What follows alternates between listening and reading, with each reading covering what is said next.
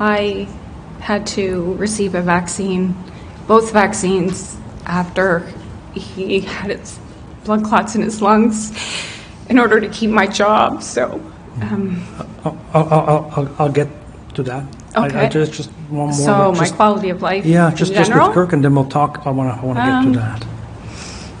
I'll wake up in the middle of the night to see if he's still breathing. I'm nervous to leave the house sometimes because I don't know if he's going to be okay.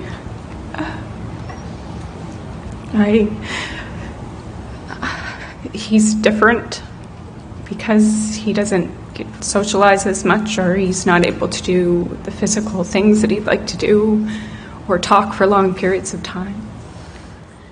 Can you describe what it was like for you to leave school on your last day before your leave? So the last day of work, the last week I was at work, I was asked to train the person who would be taking over for me, and to kind of help them with some of the needs that were in the classroom. So I spent the week packing up my classroom, and if anyone is a teacher in here, they know how much stuff teachers accumulate over the time. So I spent that week unpacking my classroom, but still leaving stuff so that there was a bit of normalcy for the kids. And then come the last day, it was a very emotional thing for especially my classroom, because they couldn't fully understand why I was going to have to leave, and they didn't fully understand why I couldn't just stay and teach them, even though I wasn't vaccinated, because I still followed all of the rules.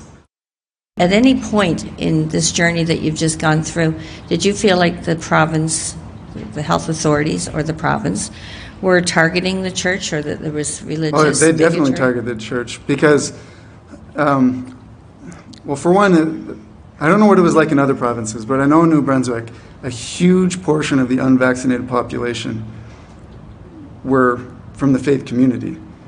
And Dorothy Shepherd approached the faith community specifically, asking that they promote vaccines to their congregations and encourage them to require proof of vaccination in order to boost those numbers to 90%. So they most definitely targeted the churches. In July of 2021, my husband was diagnosed with bowel cancer. He had surgery. They said they got it all. They were pretty sure. So July 2022, he had his 1-year follow-up. They said he was clear. No cancer. Blood work was good. CT was good. Around the same time, I get a call from my son that he's at the hospital and he's had chest pain. And that they told him that it was probably anxiety. I said, do not leave the hospital, Connor, without a CT and a D-dimer. So they did that. And it ended up he had a pulmonary embolism. He's 23. 2 weeks, around the same time, 2 weeks, give or take, I can't recall right now, I'm too nervous. My husband had the same with multiple blood clots. And that was the same month that he was roughly cleared of his cancer. It was give or take a few weeks either way. And then within 5 months, my husband, at Christmas, December 20th, 2022, was told that he had stage 4 liver cancer that had metastasized from the colon.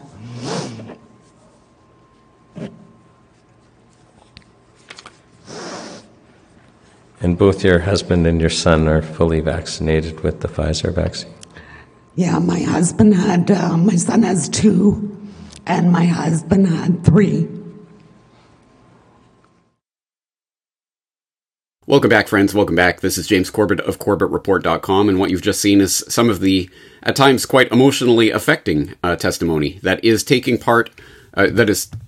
place as part of the National Citizens Inquiry. And I realize this may be the first time that some people in the audience are hearing about the National Citizens Inquiry that is taking place in Canada right now. So I will direct your attention to nationalcitizensinquiry.ca, where you can learn more about that. They have not only the full presentations of the testimony that we were just watching, but they have a lot of information about the inquiry itself, including the general write-up on the front page that says the National Citizens Inquiry is a citizen-led and citizen-funded initiative that is completely independent from government.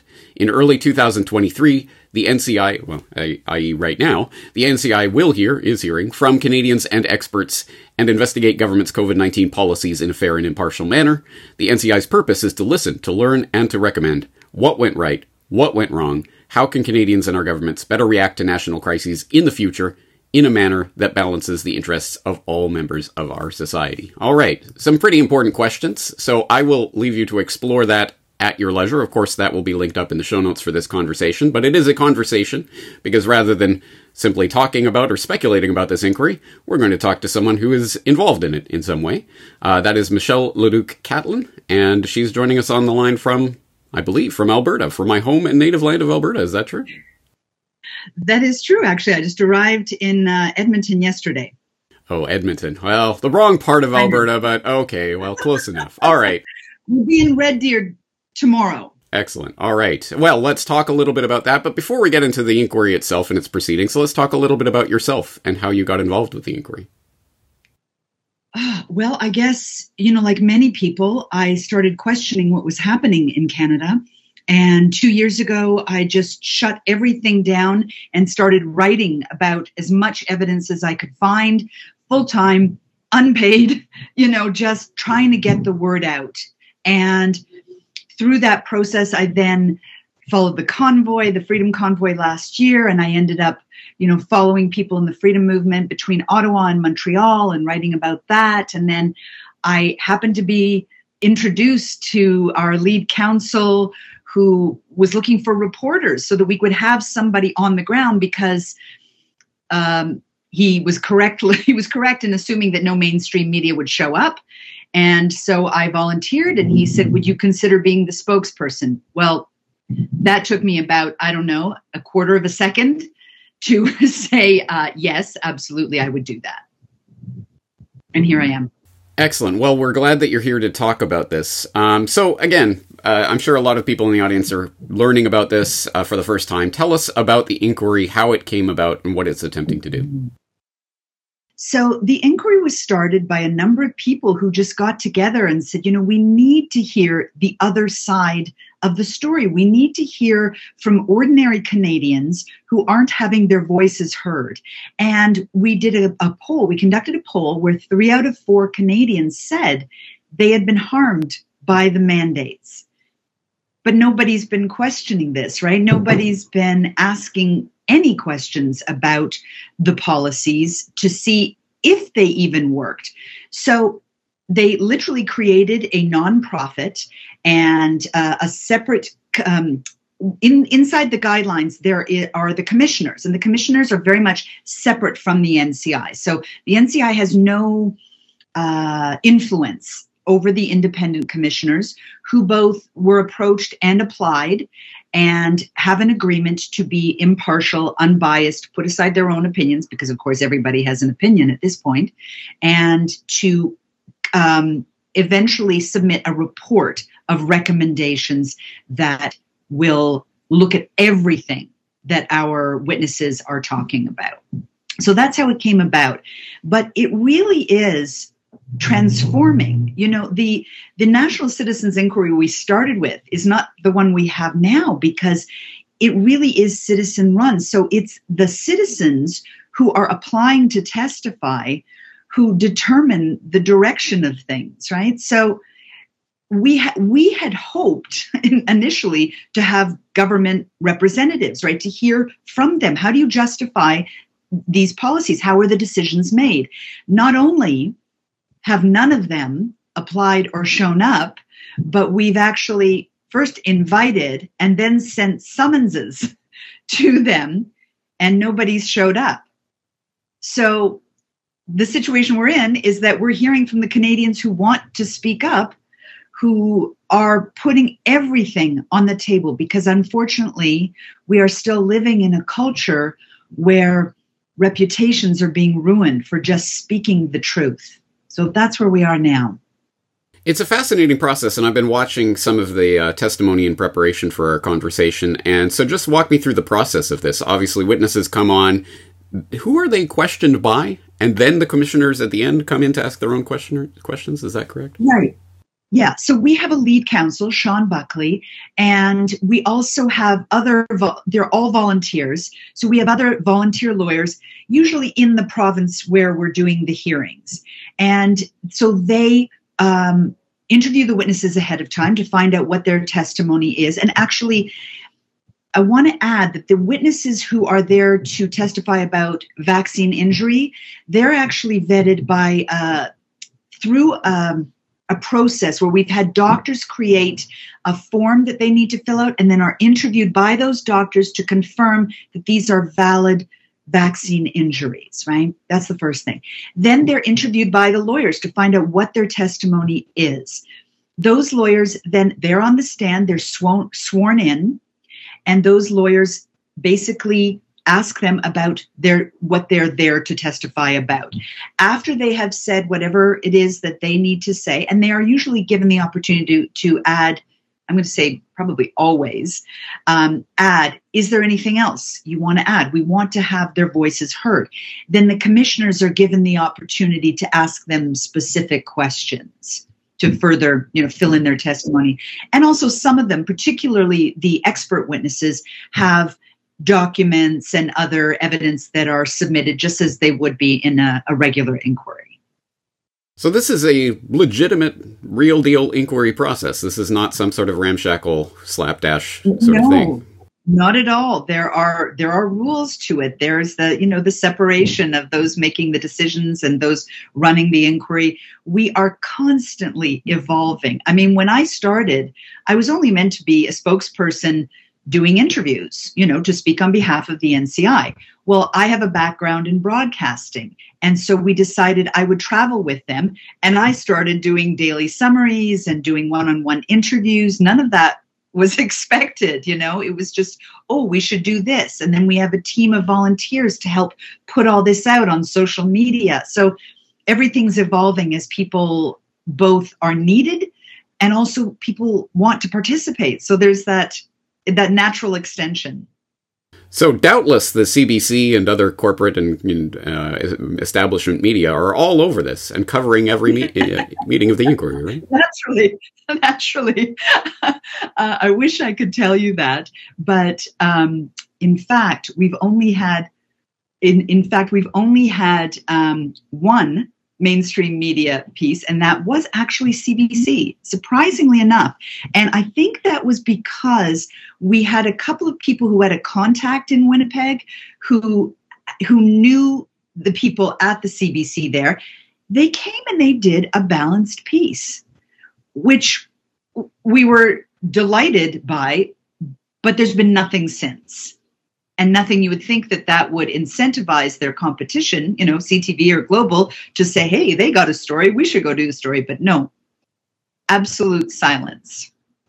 Perhaps unsurprising. Surprising only that, the CBC even bothered to cover it once, actually, from my perspective. But, all right, interesting to hear. And I will dig up that piece and study it myself. So let's talk a little bit about some of the natural objections that I know my audience in particular might have to a process like this, or some of the pitfalls that it might have. And one of them might present itself in that opening introductory statement that I was reading on the NCI website, in which it says, how can Canadians and our governments better react to national crises in the future in a manner that balances the interests of all members of our society, which sounds like the kind of political mealy-mouthed spiel that we hear from politicians all the time. Oh, there's a national crisis, so we have to balance rights versus obligations and all of that. It sounds like it's parroting that sort of language.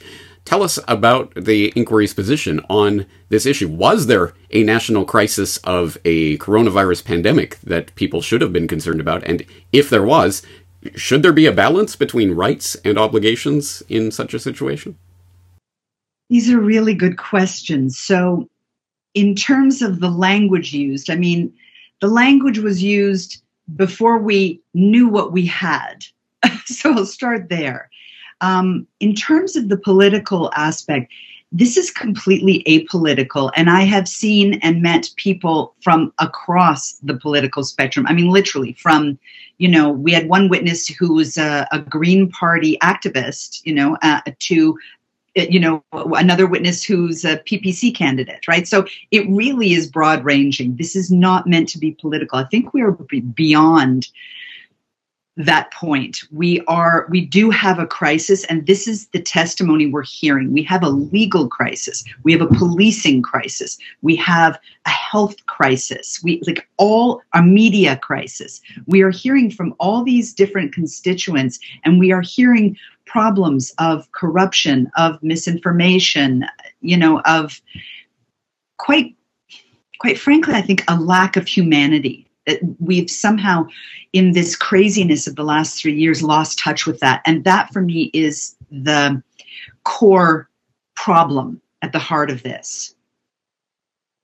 And let's talk about the structure of the inquiry itself and how it came together. Because I note, for example, Brian Peckford, for example, has publicly stated that he will not be participating in the inquiry, and he has raised concerns about how Preston Manning, who was part of the directors of the nonprofit under which the inquiry was established, broke the rules, or what he took to be the rules, by taking a commission on a government inquiry, and that was according to Peckford, that was supported by the majority of the support group, which runs NCI ? And he said that the group, whose members are still not identified on the NCI website, were involved in setting up the inquiry. So, your response to that? Mm-hmm. So there's a couple of things. One, I know that Brian Peckford has said that it's unfortunate that he has kind of latched on to that issue, because Preston is one member of a number of volunteers, right? He has no power to influence anything, in terms of outcomes. I mean, if he did, because he was the original spokesperson, right? So he was the original spokesperson. That would mean that I have that power. And I'm just the spokesperson. So he doesn't have that role. He took, in his private life, a job with the commission, right? Just because it didn't break any rules, but because of the optics and because of Brian's concern for that, he actually stepped down from chairing the committee. So he doesn't even do that. He is like one of several volunteers. And the two main volunteers who are listed are publicly known. Everyone else, it's just like volunteering for any committee in any organization, right? So there's the public names and then the people who are volunteering, and Preston is one of those. All right, let's talk about the potential outcomes of a process like this. Obviously, this has no legal teeth to it, but then again, neither did the Public Order Emergency Commission that Justice Rouleau was running. It didn't have any actual ability to set any new rules or make any new laws or have any legal ramifications in that sense. So this inquiry might be parallel to that sort of a process, which we saw happening last year. But what then will result as a result of this? Will there be some sort of report made? What do you envision coming out of this process? So I have two separate answers for that. One is, yes, there will be a report. The commissioners have been creating this report as they go, because as you can imagine, there's hundreds of hours of testimony. So they are working on that report as we proceed. At the end of it, there will be a report issued. I think that report's going to come out a couple months after we complete. But the other answer is, because as you said, no, there's no legal teeth. We're inventing this, right? We've created a new democratic process, right? It's actually, we're building a new muscle where we want people to participate. So I always ask people, what is it that you want to see happen with this? Because this is only going to be as powerful as the citizens make it. So if the citizens of Canada go to their elected representatives and say, we demand that you look at these and you take these into consideration, then something is going to happen with them. So we're open to suggestions, to ideas. We're hearing some very compelling ideas as to what to do next, because what's clear is that we have unleashed a Pandora's box. People are speaking up, they're sharing the information, they're talking about it, they're making suggestions. So I really think that what happens next is going to be determined by the people. You know, I very, very much appreciate that answer because I think it speaks to the heart of this Solutions Watch podcast that I'm doing and what it is about and how it operates, because I understand that just the nature of media itself and the way it's set up, people tend to fall into certain habits of viewing as if this is a spectacle, and they're going to munch their popcorn and they're going to watch people on the outside doing something that will solve all their problems. And then when their problems aren't magically solved, hey, you didn't solve, what's your problem? It's hard to get people out of that programming mindset and into something productive, deprogramming of some sort. So I can't say enough about that because, and I'm sorry to interrupt you. I'm so excited by what you just said, because when I do a daily summary, at the end of each hearing day, I speak to the viewer and I say, I know you're used to sitting back like you're watching TV, right? And you either wring your hands and go, oh, well, or you say, okay, that's fine. But no, this is not that. This is this is a participatory. It's an interaction. So do we know what's going to come of it? No, we're just all doing our best, volunteering, trying to get a dialogue started. Absolutely. So things like the inquiry, and hopefully this could even inspire similar things around the world. Why not? It doesn't have to be a Canadian thing, but that is completely in the hands of people out there, what they do with this, what they make of it. And in that regard, again, we can sit on the peanut gallery and laugh, oh, the CBC and CTV aren't going to touch this, they're not going to talk about this, but we can. And so presumably we can make this into something newsworthy by talking to people about it and making it part of our discussions. So I think Absolutely. There is an extremely important aspect of that with regards to this. Okay, there's lots to talk about, but let's talk about people who are interested. A, how can they find out more about the inquiry? And B, if they are interested in volunteering or getting involved, how can they do that? So everything is available on our website, nationalcitizensinquiry.ca.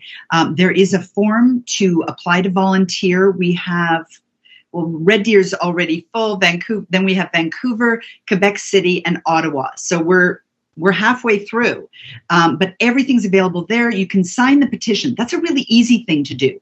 We have a petition. It's got over 60,000 signatures so far, but the more numbers we have, the more we can then go to a politician and say, hey, there's 1 million Canadians that have signed this petition. It gives us validity, right? It gives us power, strength in numbers. So that's a simple thing. Another thing is to share this with your family. If you have 5 followers, share it with them, get interviews on podcasts. It doesn't matter how small they are. We can make witnesses available. I'm available. We're all out there so that we can share this information as much as possible. And we also would love to see this be an international thing. We would love to see other countries following suit and taking on this, as I said, this new democratic process. All right. Michelle, on a more personal note for yourself, you have now sat through dozens and dozens of hours of this testimony and talked to many of the people involved in this. You've listened to researchers and scientists and doctors and nurses and teachers and various people from all walks of life. You've heard a lot of testimony on a lot of different fronts. I hesitate to use the word highlights because I'm not sure that's quite the right word, but I trust you understand what I mean. What have been the highlights of the testimony that you've heard so far? So in terms of the witness, in terms of the expert witnesses, there have been so many, but I think for people who are interested in the scientific information, there's loads of it, right? Everyone from Dr. Peter McCullough to Dr. Jessica Rose, Dr. Laura Braden, Dr. Robert Malone. I mean, I could go on and on about the scientific evidence, right? There's lots of it.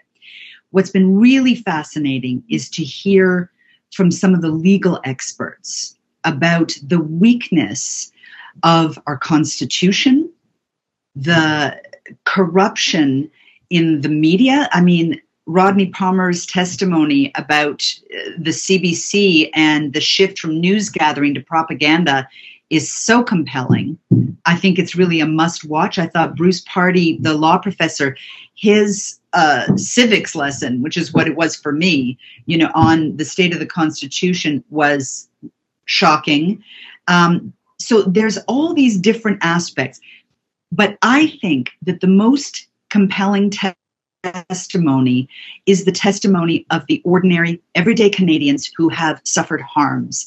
Because ultimately, the people who haven't seen the evidence, the scientific evidence, the data, no amount of information is going to make a difference there. I really think it's hearing the testimony, the heartfelt, heartbreaking testimony of ordinary people that is the most important, if I had to categorize.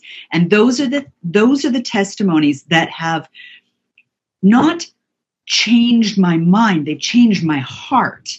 And I think that, Sean Buckley, our lead counsel, has said this on several occasions, that we are changed.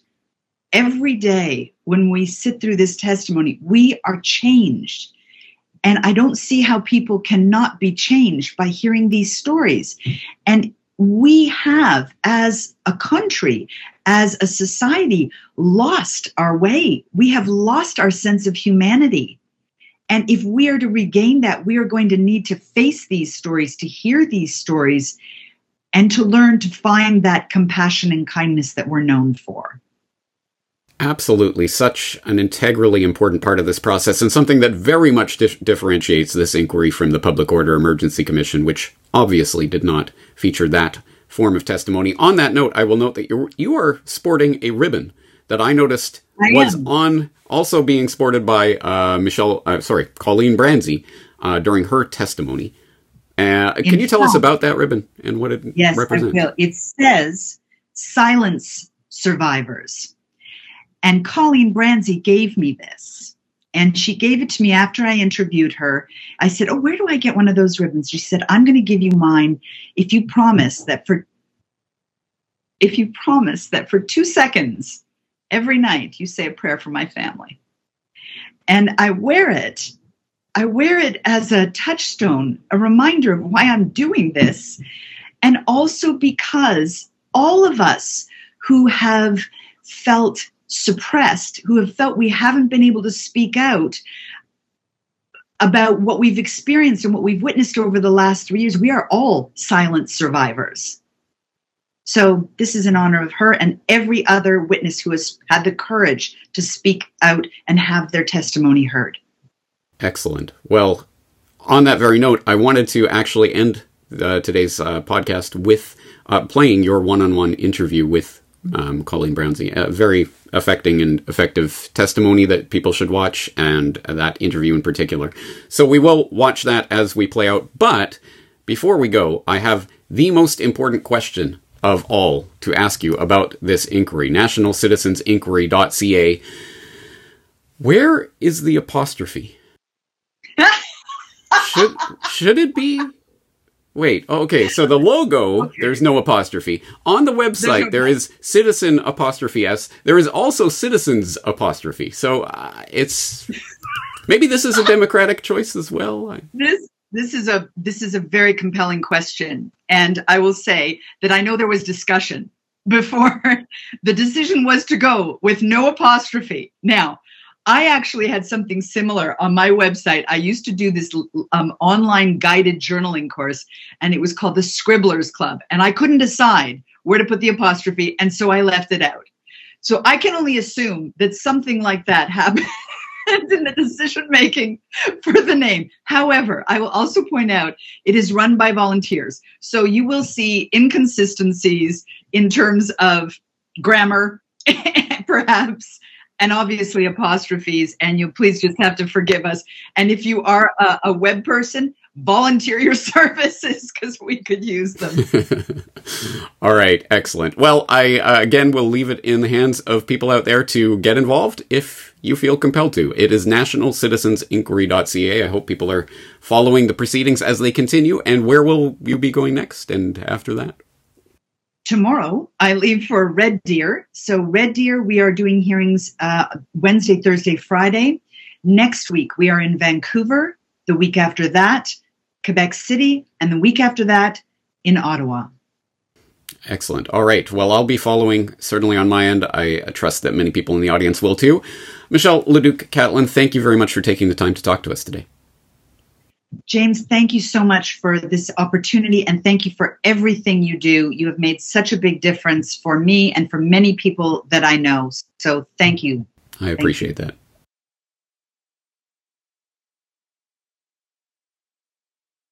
Colleen, I don't even know where to start with your testimony. You testified about your own vaccine injury, your husband's, your son's. I don't even know where to start. What would you like to say to Canadians? I just want Canadians to know that as a nurse, I've always been pro-choice, but I vaccinated many people. I got the vaccines all my career, my life, and for me to come forward and tell you how drastically it's changed my life and devastated our family. And I mean, that goes for I've got 3 stepdaughters and 2 sons, one of which has been affected by the vaccine. The other one was forced by the army, and he did not want it. He's the only one so far that hasn't had any injury that we know of. And I just want people to know this is absolutely real.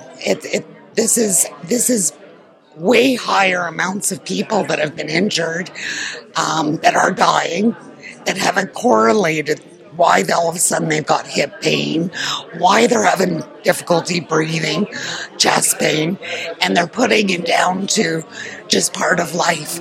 And the doctors are not volunteering anything.